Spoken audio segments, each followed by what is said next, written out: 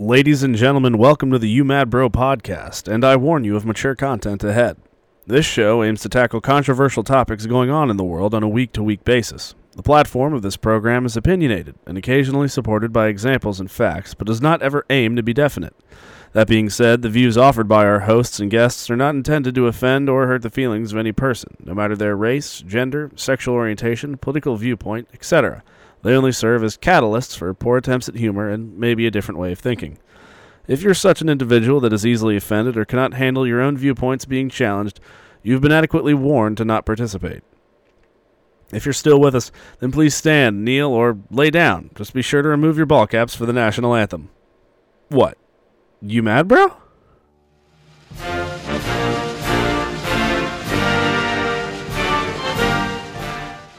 All right. Everyone settle down. Change of pace this week. Because we're talking about the police. Oh, this is the You Mad Bro podcast, ladies and gentlemen, on the Ambiguous Podcast Solutions on the Ambiguous Network. Make sure you follow this podcast anywhere and everywhere podcasts can be found, including... Geez, actually, good goddamn, Nash is pouring 2 drinks for this show. It's going to be a doozy. I'm trying to do Jaeger bombs before we... start off. All right, you do you, boo. All right, Instagram, You Mad Bro Pod. Facebook, You Mad Bro Podcast. YouTube, You Mad Bro Pod. If you like a full episode of the show, if it's too long for you, we cut down into clips. Some funny, some informative, but some of both. Of course, I am Will Tarashuk. That is Nash Moorer. Woo! And we are ready to go. A full episode this week, strictly on the police and what's been going on the past week, 2 weeks, few weeks, and moving forward. The idea of defunding the police and going as far as the show Cops being canceled and a whole story around live PD. So Nash, you ready to talk about the boys in blue? Yeah, I'm ready. I'm ready for it. Lay it on me, dude. All right. I'm just so prepared for it. So, initially, what is your first thought when you hear the term defund the police? That makes sense. That's something I agree with. Yeah, defund I agree with. Now the other one that we'll get into, abolish. That's just you don't know words. Yeah, we'll get into that too. So with obviously police brutality going on this past few weeks, a lot of people are talking about disbanding the police, abolishing the police, refunding the police, not refunding, but like financing where that money goes. And when I hear the term defund the police, my first immediate reaction is, what are you out of your mind? No.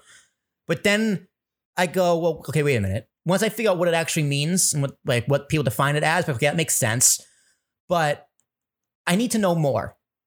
Well, for me, defunding has always meant, okay, there are too many resources or the job isn't getting done. Right. So you need to restrict the resources so they put it on more of their immediate purpose. Mm-hmm. For really anything that goes, fire department, a hospital. Right. Any kind of company, like that's pretty much what defunding means. You want to see how the funds are actually being allocated, because I think everybody, the term like militarization of the police, that's a real thing. It's not made up or fictional. And a really good point that somebody made on social media, this is actually a good point somebody made on social media, was like, we don't have universal health care, right? But we have a universal police state if need be. It's like every city had the capacity to riot squad out the police that they had. Yeah. So that's a very excellent point.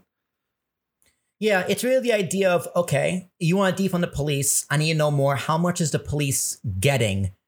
Right. And when I actually saw numbers, I'm like, oh, that's a lot of money. That's a lot of money. That's a lot of money. So let's start in the city of Minneapolis. 9 of the 13 members of the Minneapolis City Council pledged to dismantle the police department and make a new system for public safety. The decision was made by a veto-proof majority. Marks that most of the significant actions to address policing in the city have to be taken into killing of George Floyd and sparked widespread calls to defund and abolish the police, et cetera, et cetera. While these ideas are not new, the fact that they have now become more mainstream is. Still, there are many misconceptions about what it actually means. So before we actually get into that, Nash, let's get into more a little bit of the history of policing, because that's been thrown around a lot this week. The origins in the history, the roots of policing. A big thing we're going to talk about this is, okay, defund the police, a big question of why, and that's another point of discussion. Argument going around. Prince argument is saying that the police need to be defunded for race reasons. And someone's saying it just needs to be defunded because it should go towards other resources. Some people are kind of in the middle. Yeah.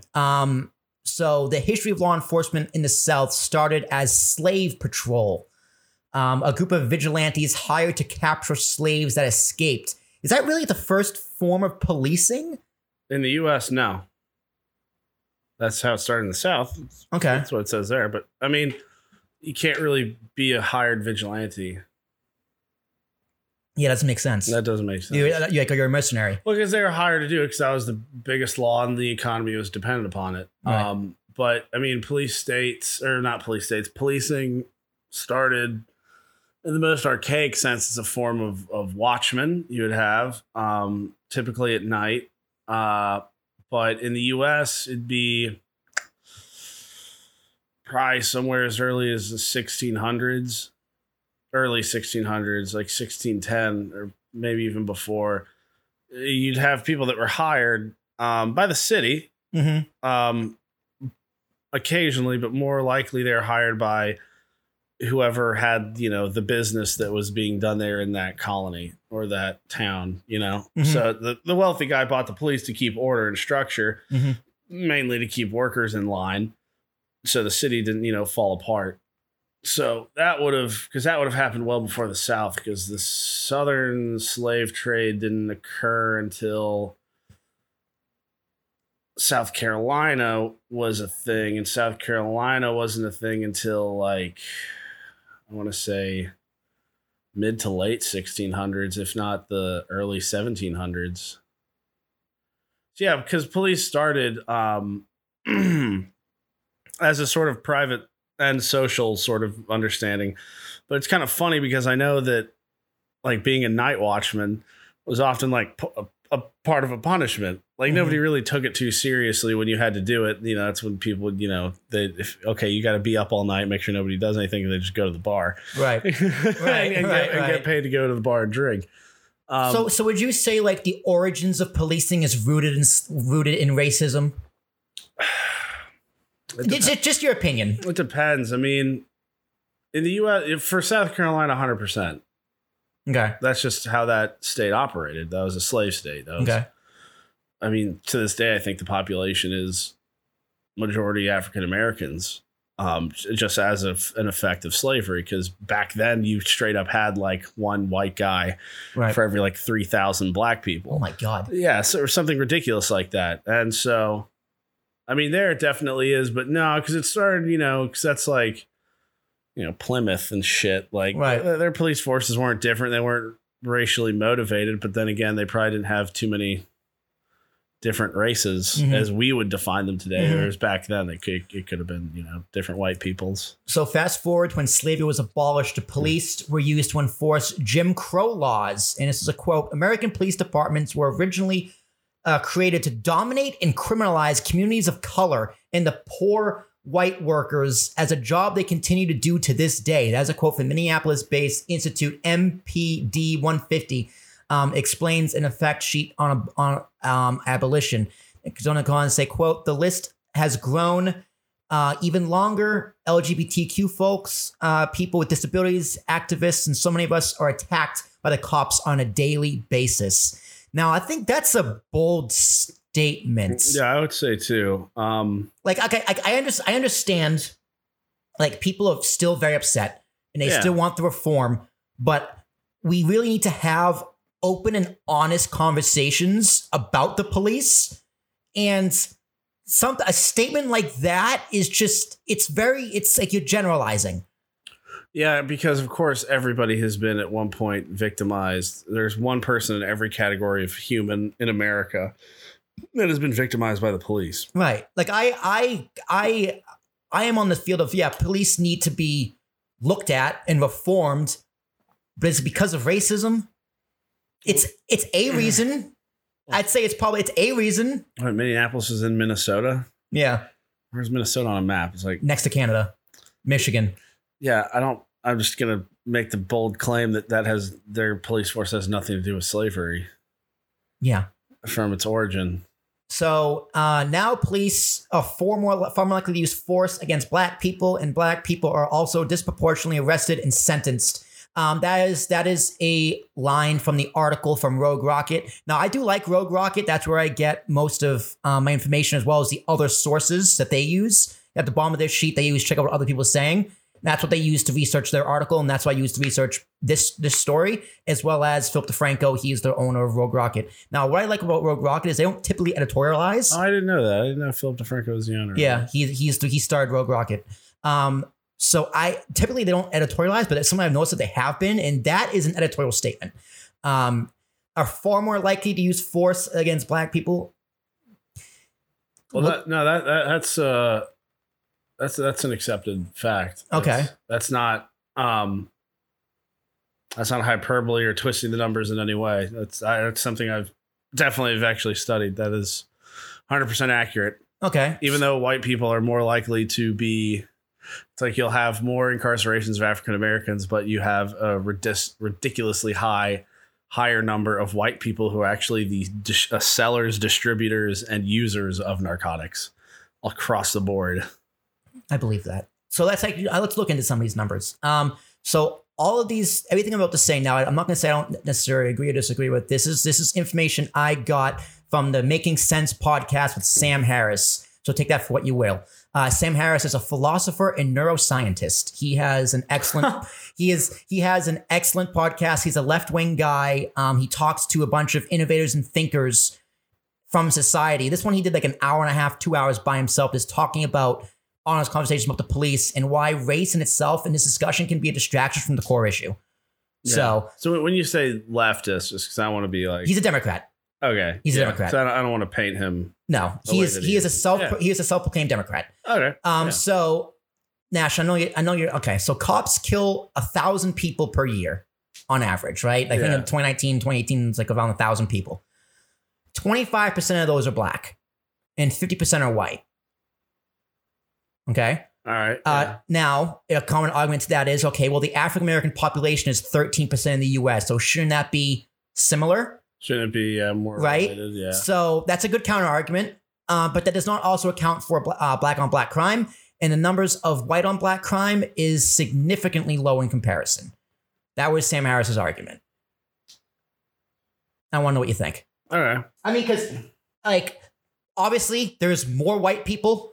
Yeah. By a lot, so it's going to be more white people killed by white cops, which I get that argument. You'd expect statistically, you'd expect that right. A higher population base. If people are getting killed, you'd expect them to be roughly the same based off of population. Right, but this whole conversation is reform the police because it's violence against African Americans, communities of color, when that's not the whole story, right? Because I think the police need to be reformed because it's just they're not doing their job, right? I don't know. Let's say it's because they're rooted from racism. Yeah. Oh, I mean, that's another thing. The police really wasn't a thing until I know it was Hoover who enacted the reform. It was like the Wickershaw, the Ramshaw, something like that. Reform in it had to have been like 1928, 29 when he was still president. But that was essentially, he took a nationwide look. See, that's the thing. Everybody poops on Hoover because of the Great Depression. It's like, he didn't do it.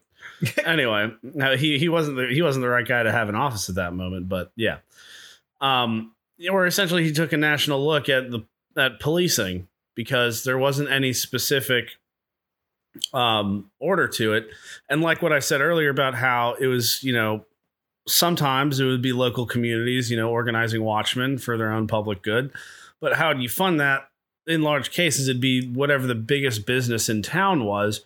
That was essentially organizing all of the police. Mm-hmm. And that was the case up until 1929 when Hoover was like, all right, let's look at this. And it's pretty obvious back then because he was afraid of people were policing based off of political agenda. Mm-hmm. So that was kind of what his reform was, to make sure that people were policing based off of just areas, not based off of where politicians wanted them to be so they could craft their specific message, which nowadays, honestly, you have to ask yourself, shouldn't we do something like that again, just in general? But those statistics, I kind of got off topic of those statistics. Yeah, they are kind of high. And the more you look at it, the more you realize that they are higher for African Americans in every category. Yeah. They're like lowest for like Asians. I think. It's the lowest for Asians. Now, 25% does sound like a lot. Not going to lie. That's a quarter of it, yeah. In comparison, but again, but the whole thing of, the whole narrative is that cops are racist, right? Yeah. Whereas a lot of those numbers, again, that's from black on black crime. That's a whole nother conversation. But also Hispanic or African-American cops are more likely to shoot a Hispanic or African-American suspect from a cop. A white cop is less likely to kill a person of color based on the statistics that Sam Harris presented. Right? Okay, so a white cop is less likely to shoot someone of color. Yes. Or a cop of color is more likely to shoot a person of color. Okay. Right? Yeah. So if you're a minority, right? There's more likely to get shot by another minority. Yes. Okay. Right. And we also rarely hear about cops killing white people. Nash, do you know who Tony Timpa is? I do not. Right? Okay. So here's some facts about Tony Timpa. He was killed by police brutally after a policeman and had 13 minutes. His knee was on this man's back above his lungs for 13 minutes. And then after he passed out, they were joking about it. The cops were joking about it. About him passing out, and then he died. And he ended up dying. Right? And that's a story that a lot of people don't hear. Again, yeah, terrible. It's manslaughter. It's a very similar situation to George Floyd. Yeah. Right? And let's say George Floyd was white or he was Asian. Do you think we would be having this conversation about defunding the police? Probably not. Probably not. Now, it's because I want to make things clear to people. It's very hard to do hypotheticals like that. Of course. Especially because in history, you learn never to do hypotheticals because you don't know. Everything that I assume that I estimate is based off of all the knowledge that I have around something. Mm-hmm. You know, so that's my guess. Is I want more information so I can make a more accurate guess on what was going on. So a hypothetical is the exact opposite. You have zero information other than information that essentially becomes irrelevant because you're saying, oh, well, some facts change and are different. So that's, I don't like making hypotheticals. I'm very learned not to, but I would assume that no, we probably wouldn't be talking about it at all because he was white. And that's my thing here. Like I don't necessarily agree 100% or disagree 100% with everything Sam Harris said. I do think when it comes to police reform, race is an issue. It's an issue. It's not the whole issue. And if you focus too much on race, you're going to muddy the water. Because if you look at you got to be honest with yourself and look at the numbers, look at some statistics, get the whole story, the big picture. So I even presented all this information so you can see another side. Because I think things like this don't help, right? This is a quote from Candace Montgomery, the director of Black Visions Collective. She said, quote, "It shouldn't have taken so much death to get us to this place. We're safer without armed, unaccountable patrols supported by the state hunting black people." It's like, is it, I guess you're sort of saying, like, is it actually hunting is kind of. Yeah, I think a statement like that is counterproductive and it's just, it's like ill-informed. It was the guy we talked about in Georgia. Yeah, that was a hunt. That was being hunted down. But that was a hunt. You got to understand, those were, again, vigilantes hunting him down. The accurate use of the word vigilante, somebody with, no ties to anything other than themselves wanting to do something because they believed it was the law. That is a vigilante. They are not hired by anyone. They are not part of an organization of, crime or peace or justice. They were just on their own, wanted to literally hunt this guy down and take him down. Right. However you want to phrase that. And then here's another one. This is from Patrice Cullors, Cullors. I'm apologize if I'm pronouncing your name incorrectly. They say, quote, "This is massive. There's a co-founder of the Black Lives Matter and chair of the Reform LA Jails said, quote, "This is the first time we are seeing in our country's history a conversation about defunding, and then some people have a conversation about abolishing the police and prison state. This must be what it felt like when people were talking about abolishing slavery." It isn't.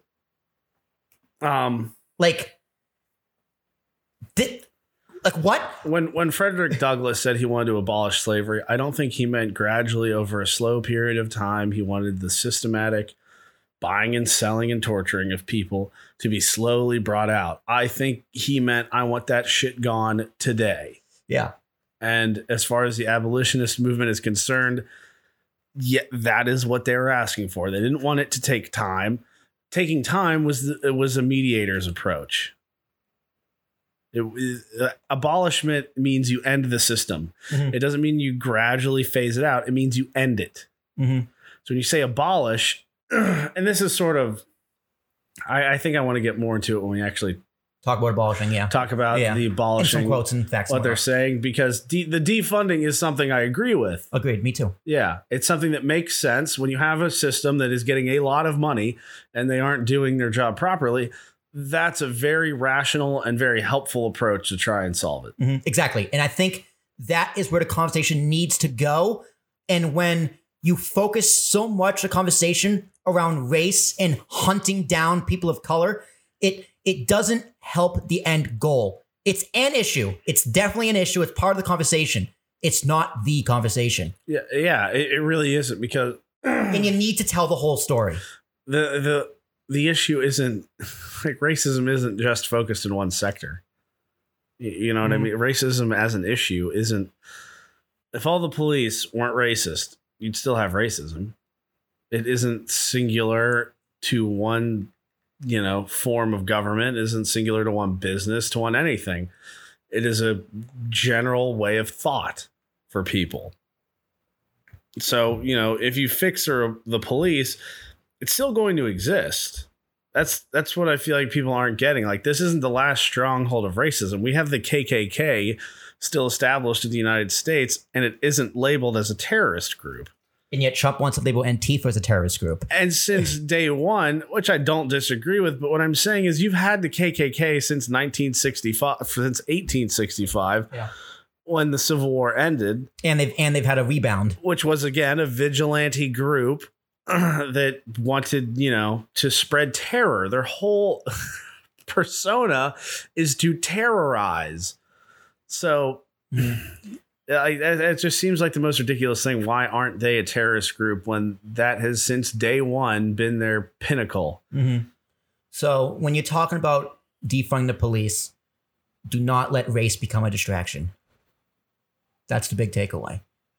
Yeah, because I think a lot of people, if you haven't realized, like, a lot of people are using this to sort of, oh, look at this, because it's an issue that it can be solved rather easily with defunding. Mm-hmm. Like, just straight up, you can analyze the system a lot better. And maybe, making it so cops are not trained to put their knee on a part where people need to breathe for an extended amount of time. Yeah. No matter what the race is. And I don't think that they probably aren't trained that. I think they are. But there's screening that you can do to make sure those people, because if they were, there'd be a lot more deaths. Well, I mean, we'll take Tony Timper, for example, right? Like an argument can be made that they were laughing because what they're doing is viewed as standard procedure. Okay, well, you can make that argument for anything about why they were laughing. I'm saying I don't think it is standard procedure to kneel on somebody so they cannot breathe at all. Well, not so they can't breathe, but to apprehend them. And to make sure that they don't struggle. I think like that is part. I'm not a cop. I don't know many cops. I don't know the training of cops. But the fact that, the 4 officers were surrounding this, watching, not doing anything, made it sound like this wasn't anything out of the ordinary that a cop does. Yeah, it doesn't mean they were trained to do it, though. That also doesn't mean they're racist. Yeah, it was a white guy. Yeah. I'm saying is that they probably aren't trained to kneel on somebody to not to restrict is right, to prevent them from breathing. Restrict, maybe, because you can kneel on somebody pretty easily and restrict. It makes it harder to breathe, but they can still breathe. Mm-hmm. All right, well, let's get into what defunding actually means. In the simplest of terms, defunding the police means taking some of the funding from police departments and investing the money into communities, specifically in marginalized communities where the majority of policing occurs. Now, for example, if you took, let's say Chicago, right? You took a Chicago's police department and you took like X amount of millions of dollars and put it back into the community that struggles the most. It's most likely a community of color. I think that's a great idea. Yeah. Again, there's an importance on where the money actually goes. Mm-hmm. So, quote, from most proponents, defunding the police does not mean zeroing out budgets for public safety, and police abolition does not mean that the police will disappear overnight or perhaps ever. That is a quote from Christy Lopez, professor at Georgetown Law School and co-director of the school's initiative policing program. That's an op-ed from the Washington Post. Defunding the police and abolishing the police are two different ideas, and they both rely on the same general concept, redefining what we mean when we say public safety and reimagining what it looks like in practice. Well, I mean, it also means redefining the word abolish, but we'll get into that. Practice also requires us to get rid of the idea that police are meant to protect communities, as many Black Americans and others do not feel protected by the police. I totally understand that sentiment that they, when we've talked to our friends who are people of color, and they have a very different viewpoint of the police, justifiably so. So in many major cities, police budget is the largest in the expenditure, and according to the Urban Institute, state and local governments spend $115 billion on policing in 2017 alone. So yeah, that can be reallocated 100%. That's a fuck ton of money. Yeah, because you gotta think about this, or like whoever is listening in your community. Like, how are the roads? How are the schools? Some of our roads don't even have lanes. Yeah, when they need to. You got to ask yourself. And so now, how's the crime? Is it low? Okay. Well, why do you have really bad roads or really bad schools or, I don't know, really bad public parks when the police have so much money and you don't even have that much crime? The argument can be made, well, we don't have that much crime because all the money's going there. I also think it's a poor argument. Yeah, it is. Because you could argue that to the end of time. You could say anything about that. Yeah. It's got so much money. That's why it's doing so well. Okay, well, then look at all the communities that have a ridiculous amount of budget literally going to the police. And is it actually helping? Yeah, like when I went to Chicago, we were in an Uber, and he was like, if I get a call in this part of the city, sometimes the police will stop me and tell me to turn around because it's too dangerous. That's wild. There's parts of the city where the police won't even go. It's literally like The Wire. The police just won't go there because it's too quote unquote dangerous, and the police just don't really do anything there. Yeah, that's in like that. That's that one part of Chicago. I forget which part it is. But how much money do you think Chicago gets in policing? It's probably a lot. Mm-hmm. So where'd that money go?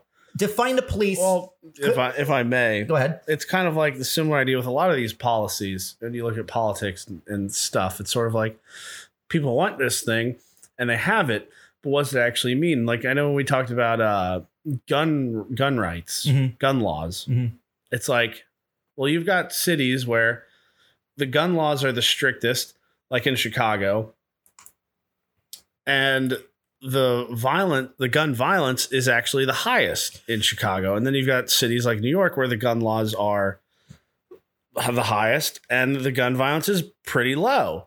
So it's like the policies in those immediate areas don't really do anything. If you think about it, it's right. about a broader subject that nobody's really willing to tackle because it's such a big subject. But also an argument to that case, and Nash is kind of like devil's advocate. Like, people make the argument that, okay, the gun laws are super strict in the city, but outside the city, it's incredibly lenient. They go into the city. I know, but that's the same thing can be said about New York. You have lax gun laws in the upstate of the states around it or out of the city, but you still have lower gun violence. It's because there was more of a mental shift about sort of what guns were and how they were used, and just everyone's sort of philosophy on them is different Right. in the New England area compared to Illinois area. Yeah. Illinois, Michigan, mid US. Yeah. Indiana. Yeah. Yeah. It's just a different philosophy around it. So it's going to breed different effects. A policy doesn't necessarily mean anything. Yeah. It's just better. It's just words on paper. You just created the law, but the law, if people want to break it, they're going to break it that bad. Yeah. So if we did defund and reallocate, it would go towards mental health services, housing, hospitals, schools, and food. All these things which we know to increase safety. Yeah. And that's 100%. Definitely. That's a very excellent point, because the police probably are handling a lot of things that they probably shouldn't be, and they don't do it right because of their mentality on it ever since. You'll even appreciate this more ever since the war on drugs. War on drugs. A war you can't win. Exactly. So like the idea is that you invest in the communities become safer and a less need for the police to begin with. Now, sure, but it's because it's more safe doesn't mean there's going to be no crime. Yeah. I mean, the thing is sort of like you look at where crimes happen, and probably the violent ones, the most sort of that we as a society would define the most egregious ones, are lower income places that don't have as much money because they don't have enough structure. They don't have enough access to general income. And so they turn to crime, because often robbing somebody is quicker and easier than, having a 9 to 5. And it's another quote. It's about reinvesting these dollars into black communities and in communities that have been deeply divested from. That's again from the Patrice, from the co-founder of Black Lives Matter movement, said. Now, Nash, I have a question for you. How much money? This is the same house fact again. How much money the average white household makes? How much money on average? The median. Your guess? Oh God. I'd probably say like 45,000. 100. Wow. 100,000. The average white family. The average white family. So it's like, husband and wife. Yeah, yeah. Right? How much do you think the average black family makes, household? Well, after I know 100,000, I'm probably going to assume like 30,000. 17. Oh my God. Right? 17. Now, a lot of that because, single family households, it's the average, right? So half are above, half are below. Well, that's something. But again, there's a policy that I really strongly agree with. I forgot what it was called, but it's essentially incentivizing single mother households. I forgot what. Whoa, wait, explain. What do you mean? Or like it's like paying them more? The government, would help fund single mothers if they had a child. It would, pay them more money because of their circumstance. Or it's like, well, if you do that, now you create a culture where if you don't have another adult in the house bringing in money, it incentivizes that one person to just get free money. Yeah, and what if like you're married, you can just get a divorce and they can get money, even though what if like a family gets divorced just so they can cheat the system? No, exactly. Well, that's sort of the thing. Because, in most cases, you wouldn't have that. You'd have just one person seeing they can make more money by doing less, which is, if that is the option, most of the time it's going to happen. Thank you, communism and socialism, for teaching us that. So you create a whole culture where it's like, don't have a family because I'm going to get paid more if I don't. Yeah, and there's endless studies that suggest and prove that is a better upbringing and the child is more successful with a mother and a father living in the household. Or just two parents. Two parents. Yeah, don't want to be specific on gender. No, specifically mother and father. Yeah, but that does not mean a same-sex couple should not be allowed to have children. Well, I don't know. Adopt. Because I don't know the stats on, because I know that recently became a statistical inquiry as to compare same-sex parent households to. Yeah. Well, same-sex, we're gonna sidebar here for a second. Same-sex parents, they're fighting to be able to adopt children. which I 100% agree with. Definitely. Yeah. But statistically, it is better if there is a mother and a father as opposed to two mothers and two fathers. Now, that doesn't mean two mothers is bad. Doesn't mean it shouldn't be able to happen. Well, I just I don't want to comment on that because I really don't know. How are we defining better? Yeah, I mean, how can you define that? Well, I think it's more how long has this research been done? Because I feel like if you have a stable house, two people with a healthy relationship and a child in there, okay, it's going to be great. Right. That's my understanding of it, because I don't think there's a statistical anomaly around same-sex marriages or couples having like a more unstable relationship. There might be, but to my knowledge, I don't believe it's the case. So I don't see why it wouldn't. I could be wrong. It's the idea of psychologically that, you pick up some things from your mother, you pick up some things from your father. Right. That's the argument. You can agree with it, disagree with it, what you will. But with two parents, a child is better off with two parents in the household. So the idea of giving a single mother money just because they're single and struggling, that's a very tough sell for me. I get the sentiment, but it's a tough sell. Yeah, but that's the thing. Like, the purpose of the bill was because you see, okay, you've got a lot of single mothers. They're not making enough money because they have to raise the children as well as have a job. And so that hurts two people or however many people are in that household right off the bat because there's no parenting going on in any way. But then once that happens, you see an incline you see an increase in, single parent households. Yeah. Which is bad. Exactly. Which is bad. It's bad for everybody because that money that they're giving you isn't enough to really live off of. And it's not supposed to be because you're not. But the incentive that it creates is sort of the opposite of what they really want. It's counterproductive. Yeah, throwing money at a problem doesn't really help it. Right. So I think everyone can agree that, reinvesting into communities that are struggling will create better. But the idea is the police the right place to take the money from? Defunding would also mean shrinking police responsibilities and putting that money into other areas that are more equipped to handle specific needs. That means investing more in social and mental health providers, expanding community medication and violence interruption programs, and providing more training to help de-escalate situations. And I think that's incredibly important because police are supposed to know how to de-escalate a situation, which our policing fails at pretty much often. A lot. Yeah. They're not good at de-escalating a situation. And I know there is this sort of one, because the example that comes to mind, because I know people will say it, I know someone has told me in the past, it's like pretty recently, that you shouldn't really have the police going to a domestic house. But they're not a marriage counselor. Well, I disagree. I think they should, 100%. It's violent. Yeah.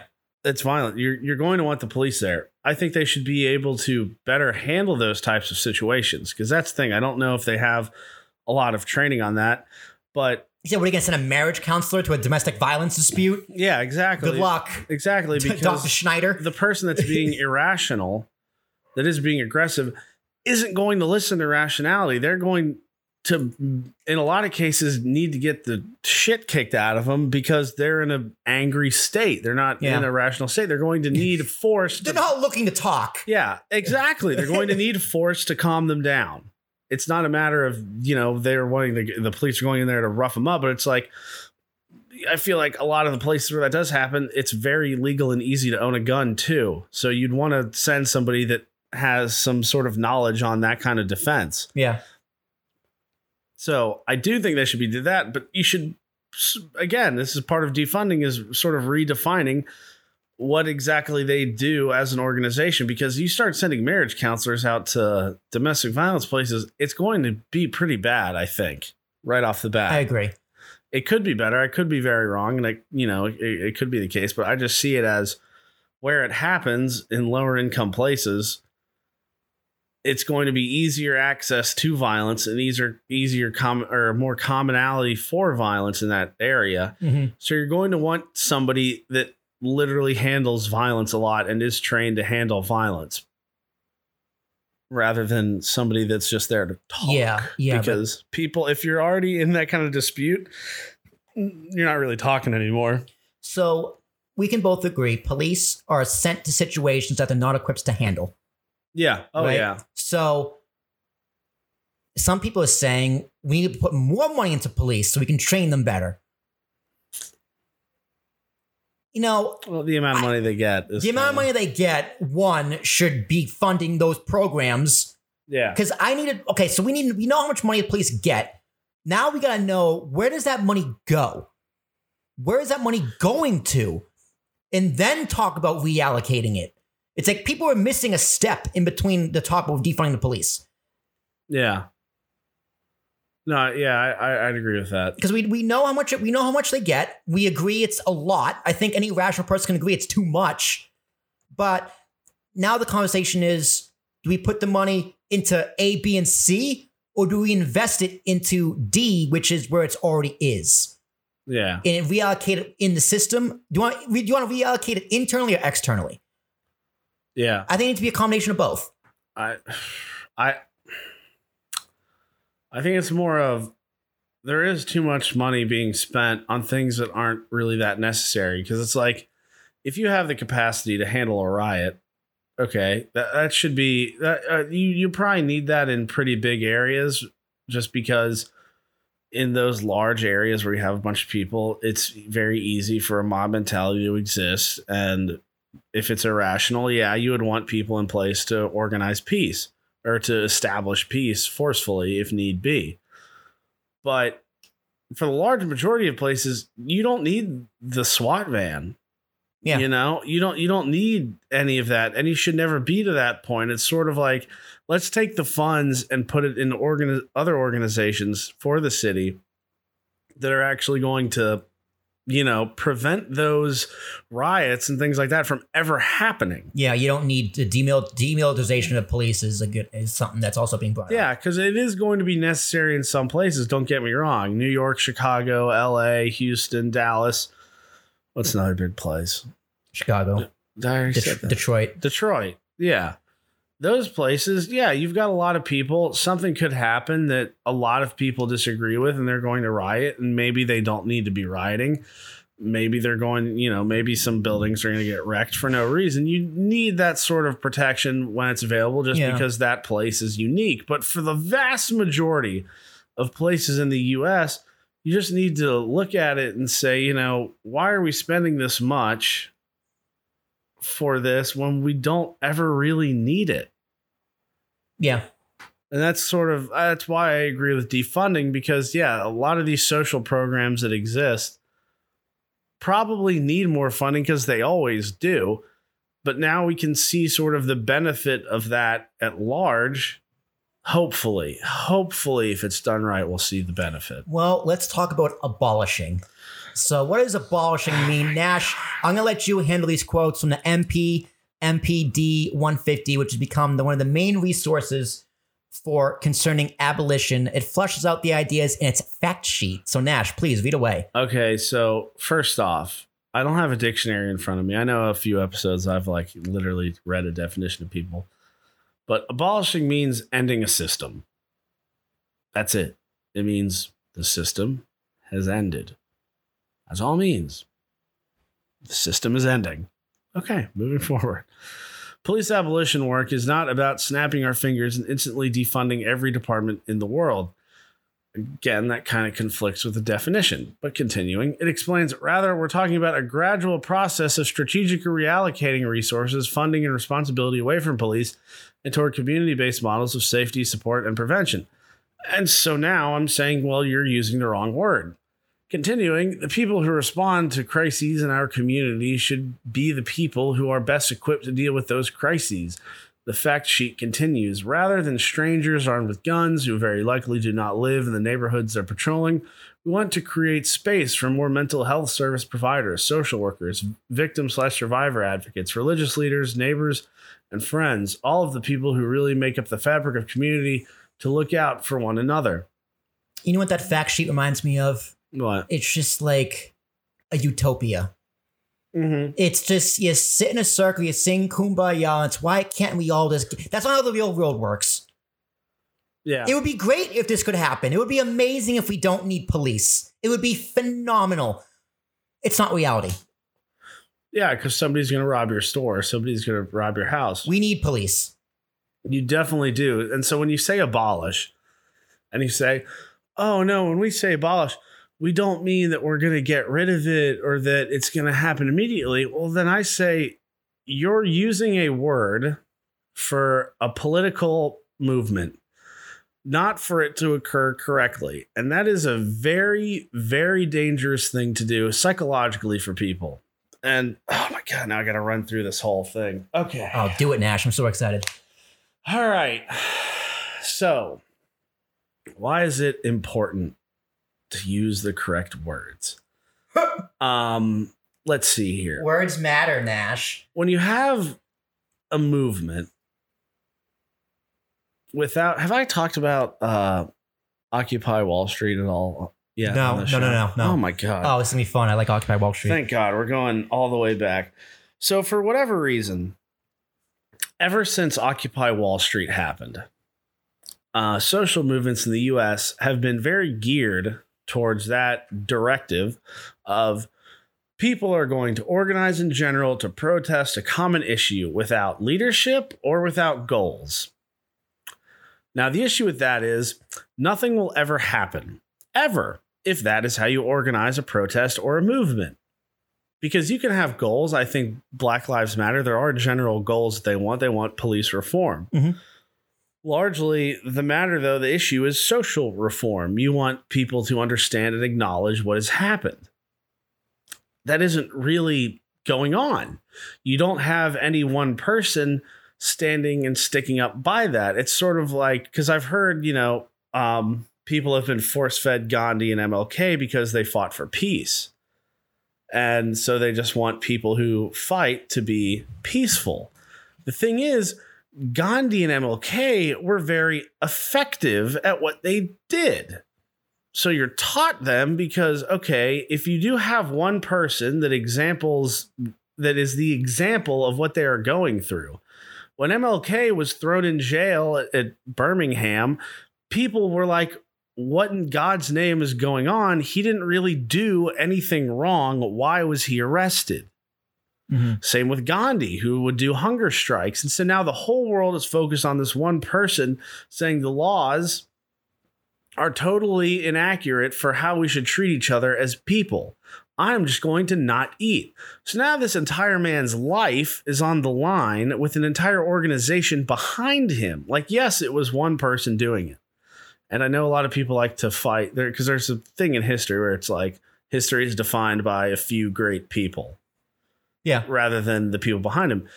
It's not the case. The thing is, that person that did stand up for the organization that was entirely behind him was the best example for the organization. They took all the hits, not just as the organization would take. The organization itself would take a lot more because there are more people, but that one person was always there taking them with them, and everybody knew about it. You had an easy example to point to say, hey, look, this is everything that's going wrong. This person is showing you right here. Let them tell you about it, because everyone's more likely to believe that. You have a whole organization of people. You can't get one solid story. And that's exactly the case of right now. You've got a lot of different stories and a lot of confusion. There isn't a lot of things you can point to specifically that say right or wrong. You've got a hodgepodge of ideas, and that's it. And so every organization since social movement organization, since Occupy Wall Street, has decided to take the mentality of we're not going to have leaders or well-defined objectives. Like Antifa. I would also like to mention that Occupy Wall Street was the least successful protest ever. Ever. It probably had some of the most people ever that did it for the longest amount of time, but nothing got done because you didn't have any clear definition of what was to be done. You can't sit at the negotiating table if you don't have anyone to go to it. That's really sort of the major point here, is that if you don't define it clearly, if you don't have one person willing to stand up and clearly say what needs to be said, no one is really going to get behind your cause enough because it's not that clear to everyone. Yeah. Like why you and me, I wouldn't say opposed, but why we didn't believe in Black Lives Matter before was because it wasn't clear. I personally can't get behind something that isn't well defined, that isn't exact in what it's trying to do. Like to this day, I'm not going to go protest and march because if that protest turns violent, I'm very good at violence. I'm very good at chaotic resistance. But I'm not going to do that for something I don't understand. I'm not going to do that if it's something that I don't believe in, and you can never believe it if no one is defining it for you. So when you say abolish the police, you're doing something that I believe it was James Baldwin who warned against. He was an African-American gay playwright in the 50s. And I think it was in his book, The Fire Next Time, where he's talking to his nephew, essentially giving him life advice, a lot about religion in the first half, and that's sort of about social expectations. And I believe it was one thing that he said was, using the symbol of the noose is dangerous because we're not really fighting the noose nowadays. We're not fighting that sort of racism. We're fighting a different type of racism. It's more organized. It's more political. Systematic. Exactly. It's more in the system than it is in the individual hearts of people. So you don't want to use the same words. You don't want to go back to that sort of imagery because it isn't the same case. When you say abolish the police, I know 100% you're referencing to abolishing slavery. But those institutions... And they even said it. Yeah. They're on the record saying this is what it must feel like when they were going up trying to abolish. No. Yeah, we read no. that. It's not the same. It isn't what they felt. I know it. I know it isn't because they wanted it done. They wanted it gone, dead forever. They didn't want it to happen overnight. They wanted it to happen overnight. They didn't want it to happen a few years down the line. They didn't want it to gradually decline. They wanted it gone because it had to be. And that's just sort of the thing is, there are a lot of different African-American philosophers, ideologists, theorists that you can read into, and you can pick, however you think is best, you can decide. But it's just sort of like knowing that, hearing that, I didn't understand that per se. Like I got what he's saying, it makes sense. It's not the same thing. You don't want to make the fight like it's the same thing. Okay, sure. But it's like seeing it nowadays, like where it's actually literally being done, where people are pretending like it is the same thing. The problem isn't going to get resolved. Especially because now there's nobody actually fighting for your cause. You have a large group of people, yes. But that's just a mob. And if you disagree with that, well, I'm sorry, but the riots prove me right. Because the vast majority of people disagree with them. On all sides.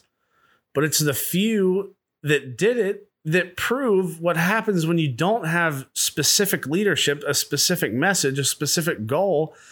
It's not going to be achievable. The message was brought to you by the presidential campaign of Nash Moore. Yeah, I'm running for president. I'm not old enough, but we'll get there when we get there. Well, all right. No, I think that was very well said. That's because I didn't say anything. I didn't need to say anything. That was all good. It was very well said because I didn't say anything.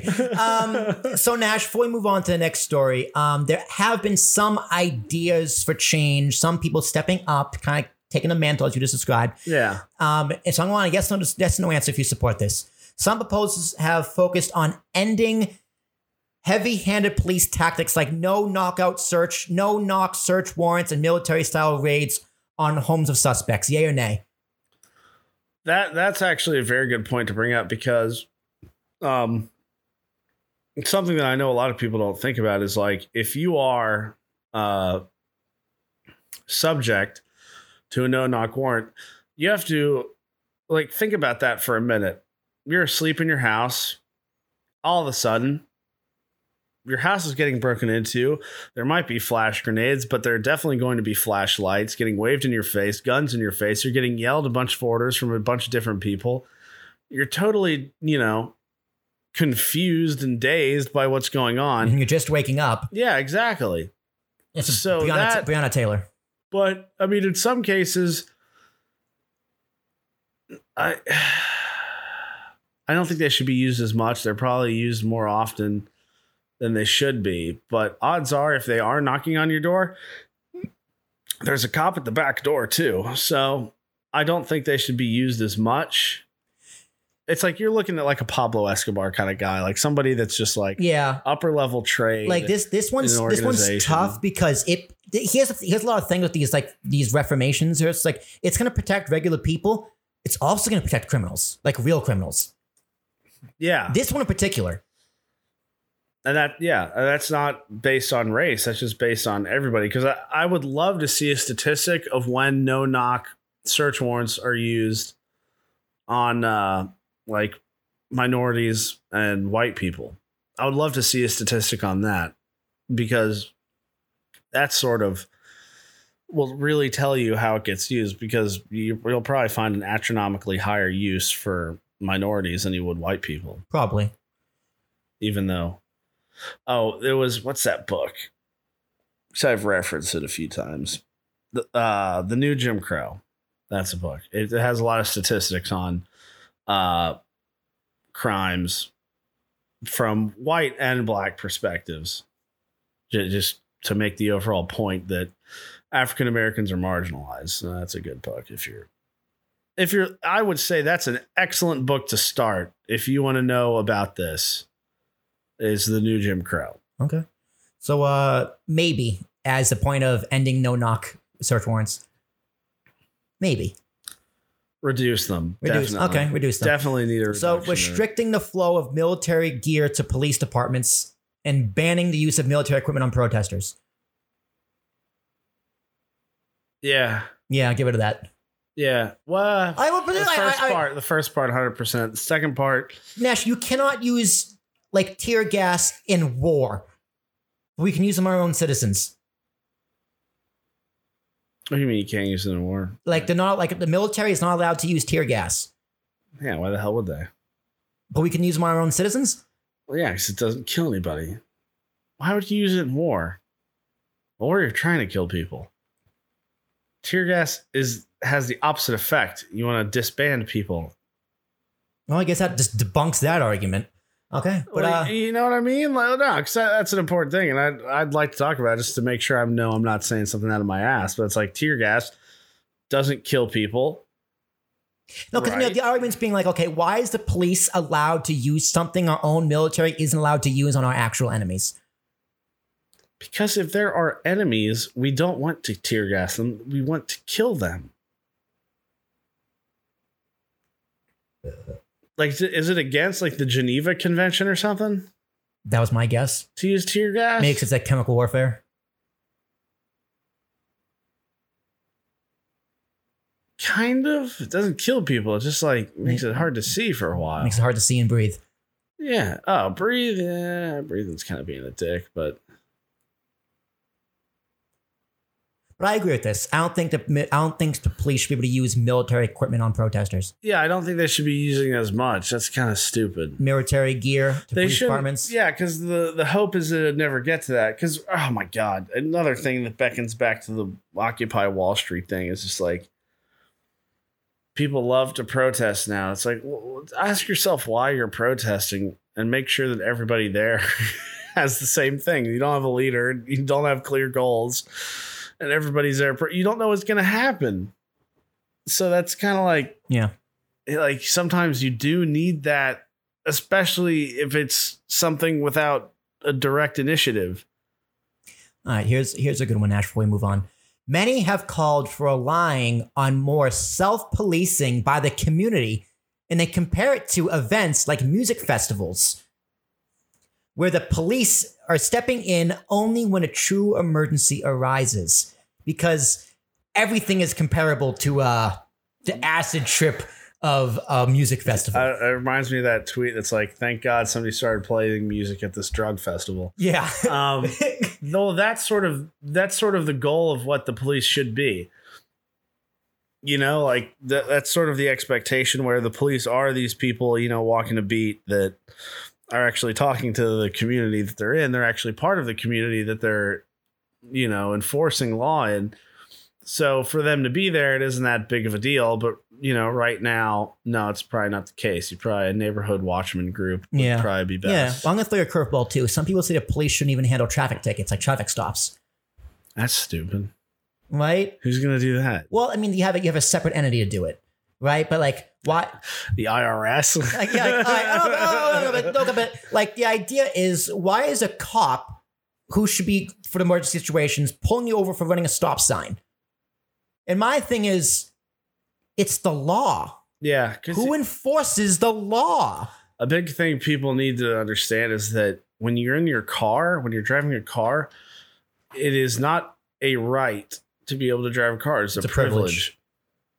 Because a lot of things can go wrong in a car. You're driving a 4-ton death machine. Exactly. Yeah. So there definitely does need to be a more strict sort of focus on that. And back to the gun thing, a lot of crimes that are legitimate, like drug trafficking and arms trafficking, are stopped dead in the water because of those traffic laws. You know? Yeah. Well, from one cop to another, Nash, they canceled cops. Oh, why? Because cops have never had more bad PR. Yeah, they did. So yeah, cop PR really did a shitty job this season. I'll agree to that. So they canceled the show Cops, and its 33-year run. If you didn't know, they are still making new episodes. Surprise! And then A&E also canceled Live PD on Wednesday. Oh, Live PD! You ever watch Live PD? Yeah, it's pretty cool. Well, because they follow like the same few cops.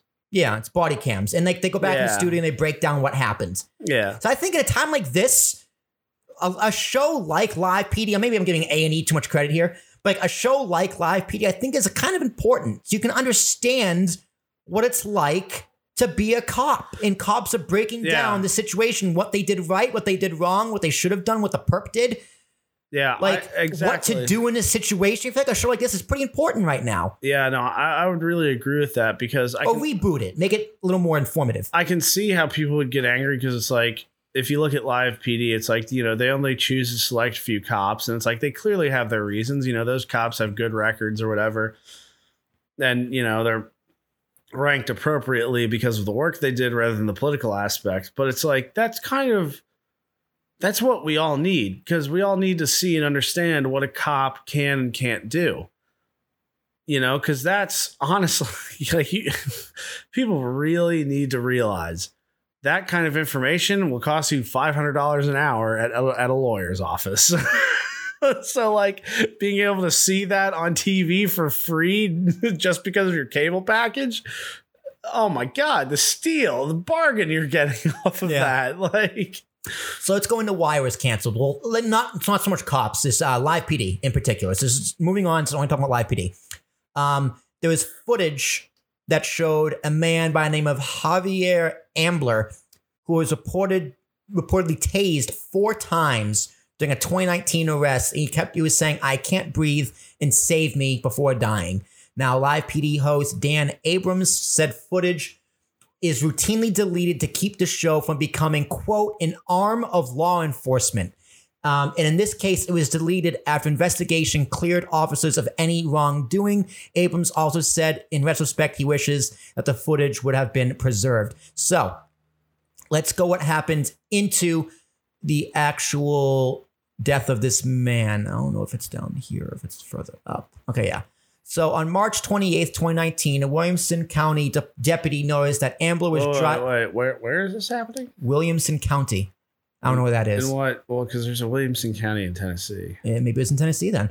Noted that Ambler was driving with his high beams on, and he had failed to dim his lights into oncoming traffic. The officer reportedly flipped on his flashlight, but instead of pulling over, Ambler then sped across the highway into neighborhood streets for 22 minutes as the officer chased him. According to reports, Ambler smashed into 4 stationary objects before crashing a final time. When dashcam footage of the chase hasn't been released, local news outlets were able to obtain body cam footage. So in the footage, the officer arrives several minutes after Ambler crashes his SUV. He runs up to Ambler, who is surrounded by deputies. Another officer tells Ambler to put his hands behind his back or he will tase him again, implying that he already been tased at least once. According to the information released by Williamson Sheriff's Office, he has been tased multiple times by that point. From there, the video shows Ambler on the ground with police over him. All the while, he's telling that he has congestive heart failure, and he says, "I can't breathe." Ambler repeated the phrase as police grab him and try to handcuff him. Deputies will tell him to stop resisting. He says he's not. "Save me," he cries out before being tased again. During this, the officers keep trying to force his hands behind his back. At this point, an officer says he thinks he broke Ambler's fingers. From there, they eventually handcuff him. However, the Ambler becomes unresponsive. Deputies said his pulse, he had checked for pulse. He did not have one.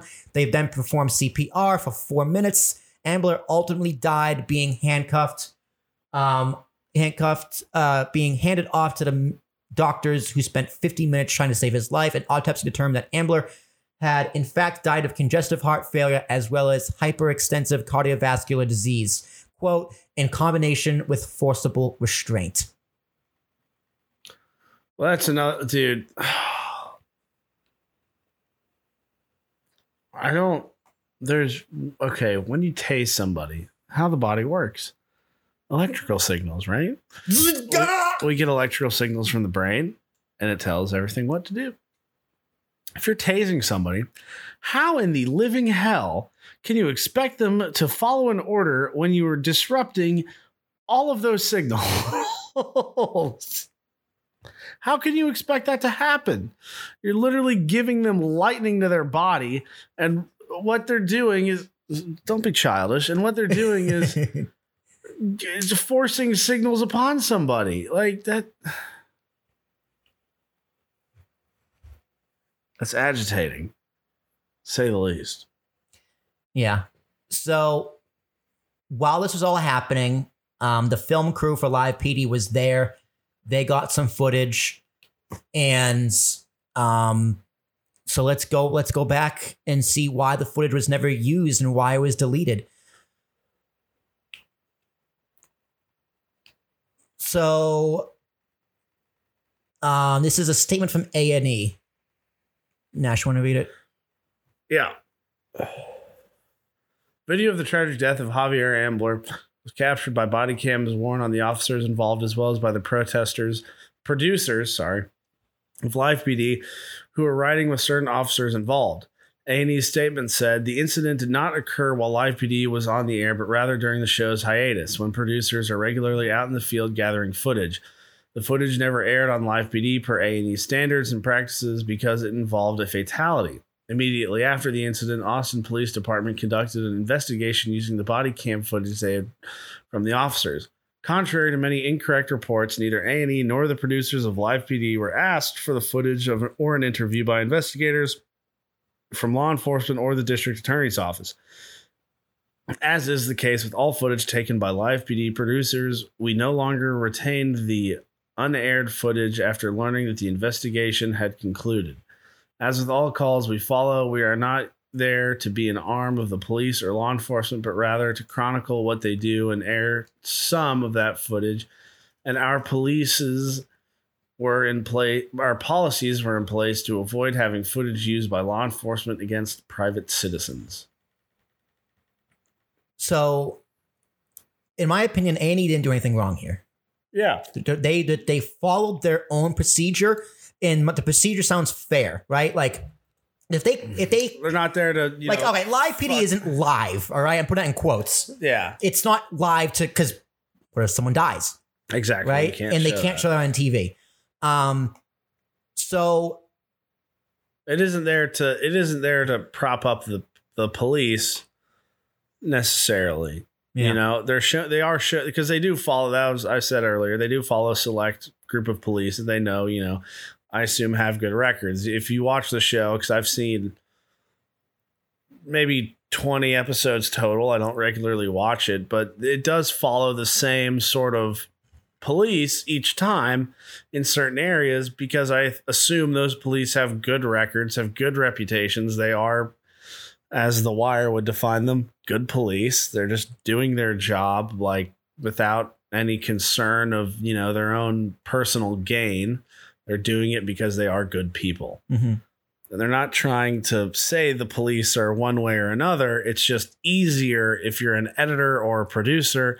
You have footage that you can use. Mm-hmm. And you can't use somebody with an on-death or on-camera kill. Also, you can't use something that's still part of an ongoing investigation because the police themselves might need it. Yeah. So the show that violates, a fair trial. So the show didn't get canceled because of this incident. This came out afterwards. So the show got canceled because of all the bad press from George Floyd and the protests and people calling for it to be canceled. And this came out afterwards. So last week, A&E cut short a marathon of live PD and pulled newer episodes that had been set to air. At the time, the network was said to be reevaluating the survival of the show. This is a quote from a tweet from the host, Dan Abrams. Shock and beyond disappointed about this.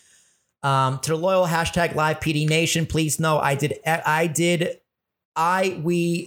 want me to read this? Yeah, I can't fucking read it. Shocked and beyond disappointed about this. To the loyal hashtag Live PD Nation, please know we did everything we could to fight for you and for our continuing effort at transparency and policing. I was convinced the show would go on. More to continue. More to come. More to come. Yeah, that's right. I fucked up. So, in a post on his site, lawandcrime.com, Abrams explained why the footage of Amber's death was deleted and not handled to law enforcement or a prosecutor. This is because the show is allowed to destroy unaired footage within 30 days unless a court order of the state or federal law requires it to be retained. Abrams, however, said they held off on the footage of Amber's death for 3 months because no authorities ever asked him to hand over the footage. So they could have deleted it early, but they actually hung on to it just in case. Yeah. Which, good on them. So on A&E made a similar statement. Which honestly, that's worse for the police if you want to think about it. Yeah. Because that just shows more of what happened. And in court, if you're defending yourself, you want as little information as you can get. Mm-hmm. So that's what happened there. Let's go down and see what happened to actual cops. The report finds no wrongdoing from the officers. A death in custody report was later filed with the Attorney General's office, where Ambler's manner of death was listed as a homicide. That report also noted the homicide could have been, quote, justifiable. Notably, the report said Ambler did not attempt, or nor did he assault deputies. And it also said he didn't verbally threaten others or attempt to get any control of officers' weapons. So last Tuesday, the American Statesman and KVUE TV obtained the body cam footage where the 4 Williamson County commissioners called the sheriff Robert Cody to resign. Chody. Still another investigation is being conducted by Travis County District Attorney Margaret Moore, related Nash, in a statement. No, it's not my name. In a statement to the American Statesman, she said her Civil Rights Division plans to present the case to a grand jury. Quote, it is very serious concern that any who are in law enforcement, that the decision to engage in the chase with a driver more of a need to provide entertainment than to keep Williamson County citizens safe.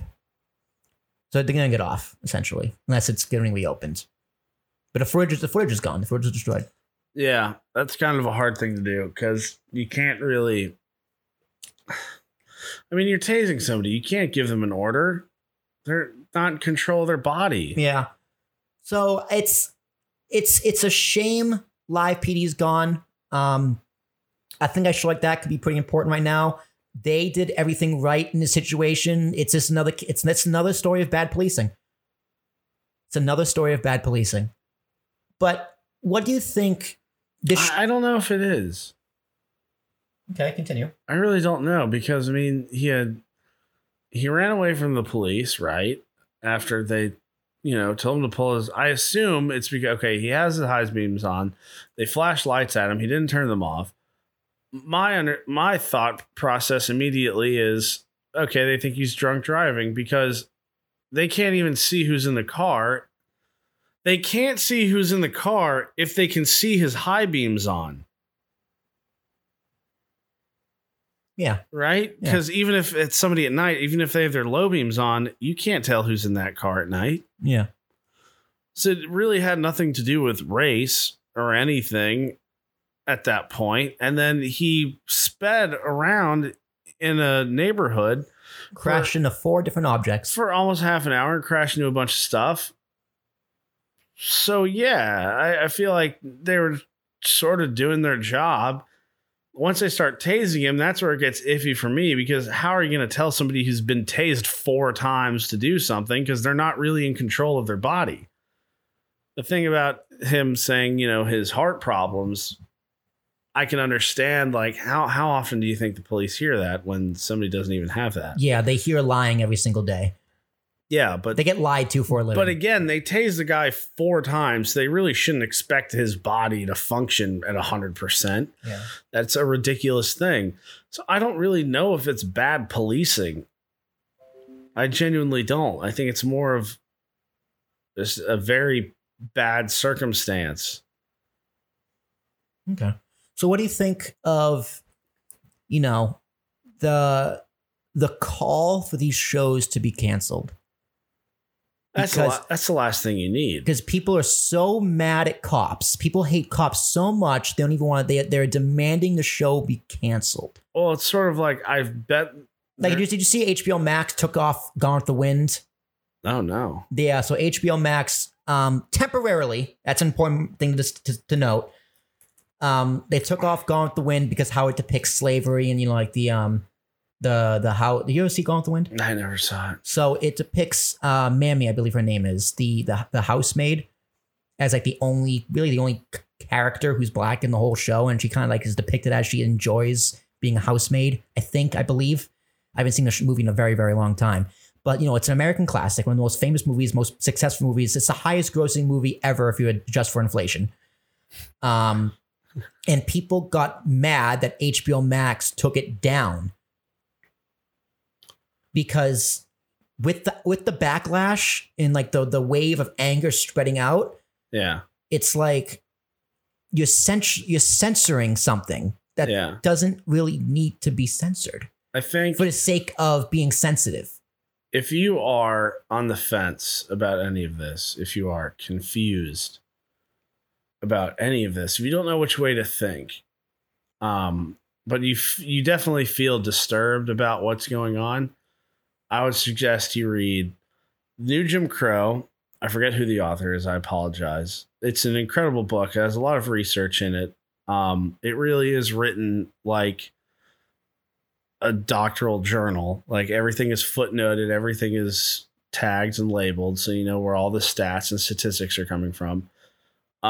Read The Fire Next Time by Baldwin. Read Frederick Douglass's autobiography, because it's not over there. This is one thing. In it, he explained, I'm pretty sure this is in his autobiography. He explains this thing that happens while he was a slave, like at Christmas time, they would get a bunch of the slaves drunk in like the house. They'd let them into the house. They'd get them all drunk. So everybody's having a good time.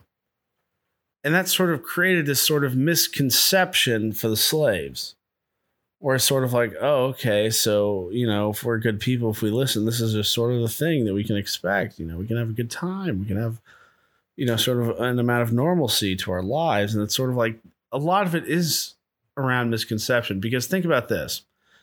If you are, I feel like everybody sort of knows what a house slave is at this point. Mm-hmm. Comparatively, wouldn't that be better off than being like in the fields? Yeah. Of course it would. You get to stay in a building, and everybody's a bit nicer to you just because they engage with you all the time. So, of course, that mentality is going to exist. Is it right? No. But that's all that they knew. it's the wool over their eyes. That isn't a bad that isn't a bad thing to show. That is something that you need to show, because all of this is based around misconception and not understanding. And it's like, how can somebody be tricked? Well, here's how they were. Here is literally exactly the process they went through to be confused, to make it misunderstandable. Yeah. Well, specifically with Gone with the Wind, they were like, it didn't. Did they Hollywood ham it up? Yeah. And it didn't necessarily depict it accurately, I think it was the argument. Then, but listen, HBO Max took it down because it's in a case of sensitivity. It's going to come back. They said they're going to bring it back. Just for now, they're taking it down to make a point, for a headline. Mm-hmm. And because they feel it's the right thing to do with everything going on. And they're going to reevaluate and find a time to bring it back. That's another thing. It's like the amount of people the amount of people that are just like, if they're just trying to calm you down by doing something like that, what is really the end goal of that? Okay, for now, we're going to censor it. It'll be back, but for now, we're going to censor it. They're tricking you. They're lying to you like that. That's all that it is. Yeah. Like, oh, okay, for now, yeah, it's gone. But if the time occurs where we can bring it back, we will. So it's like, you really got to analyze how many people are sort of trying to appease you just for their own benefit. Yeah.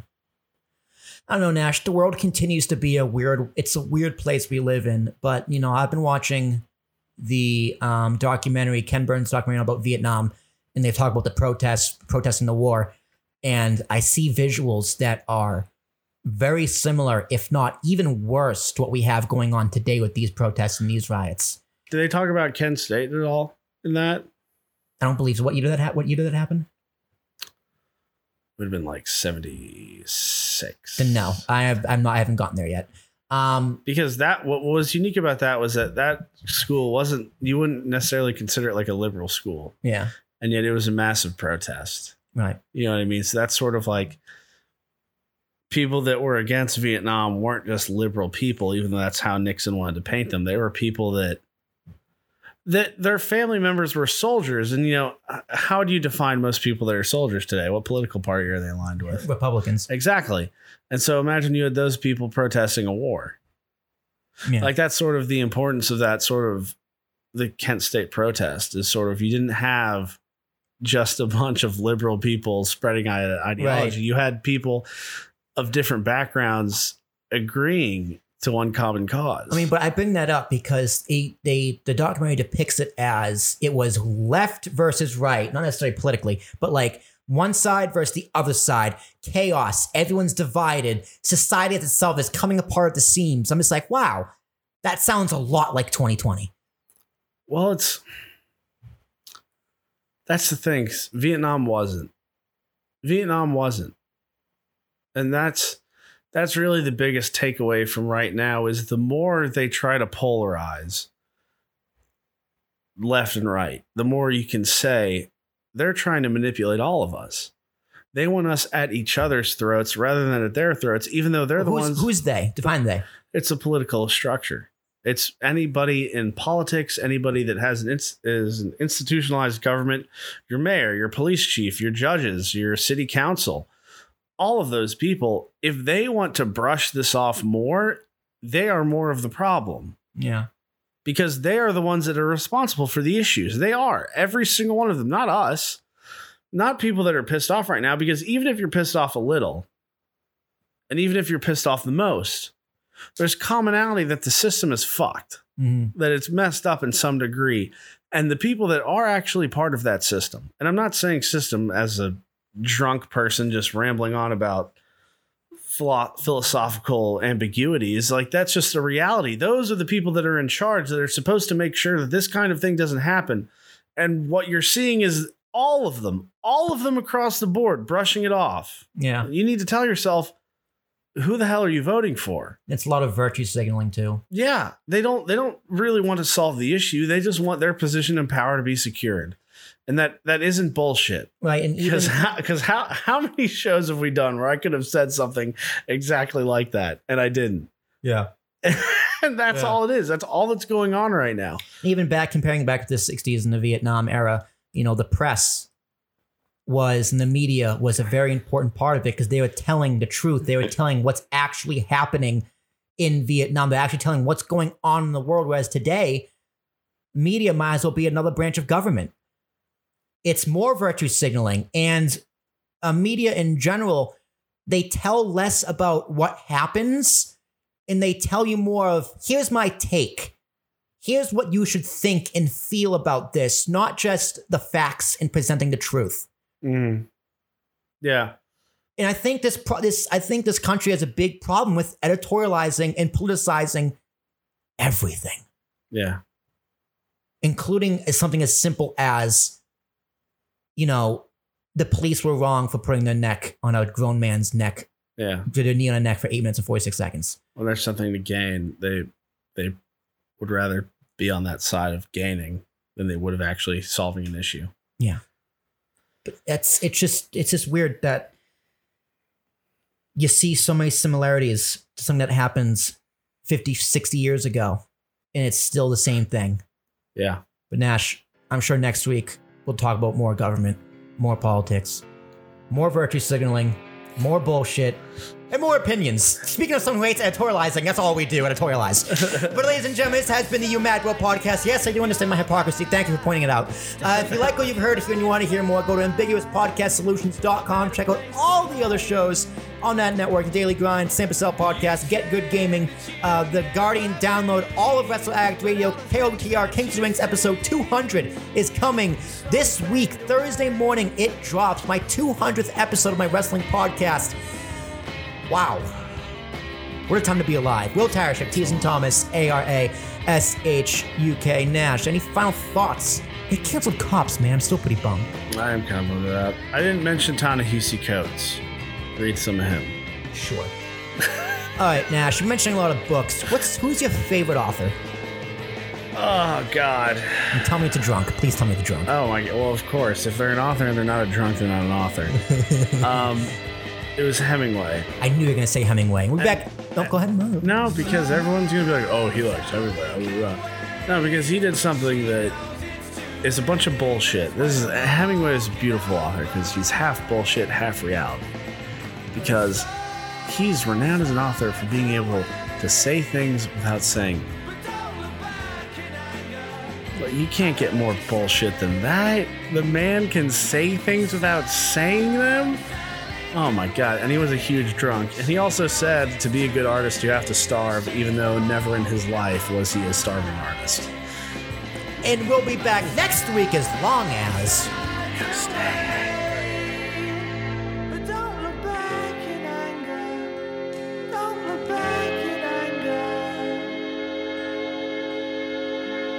I heard you say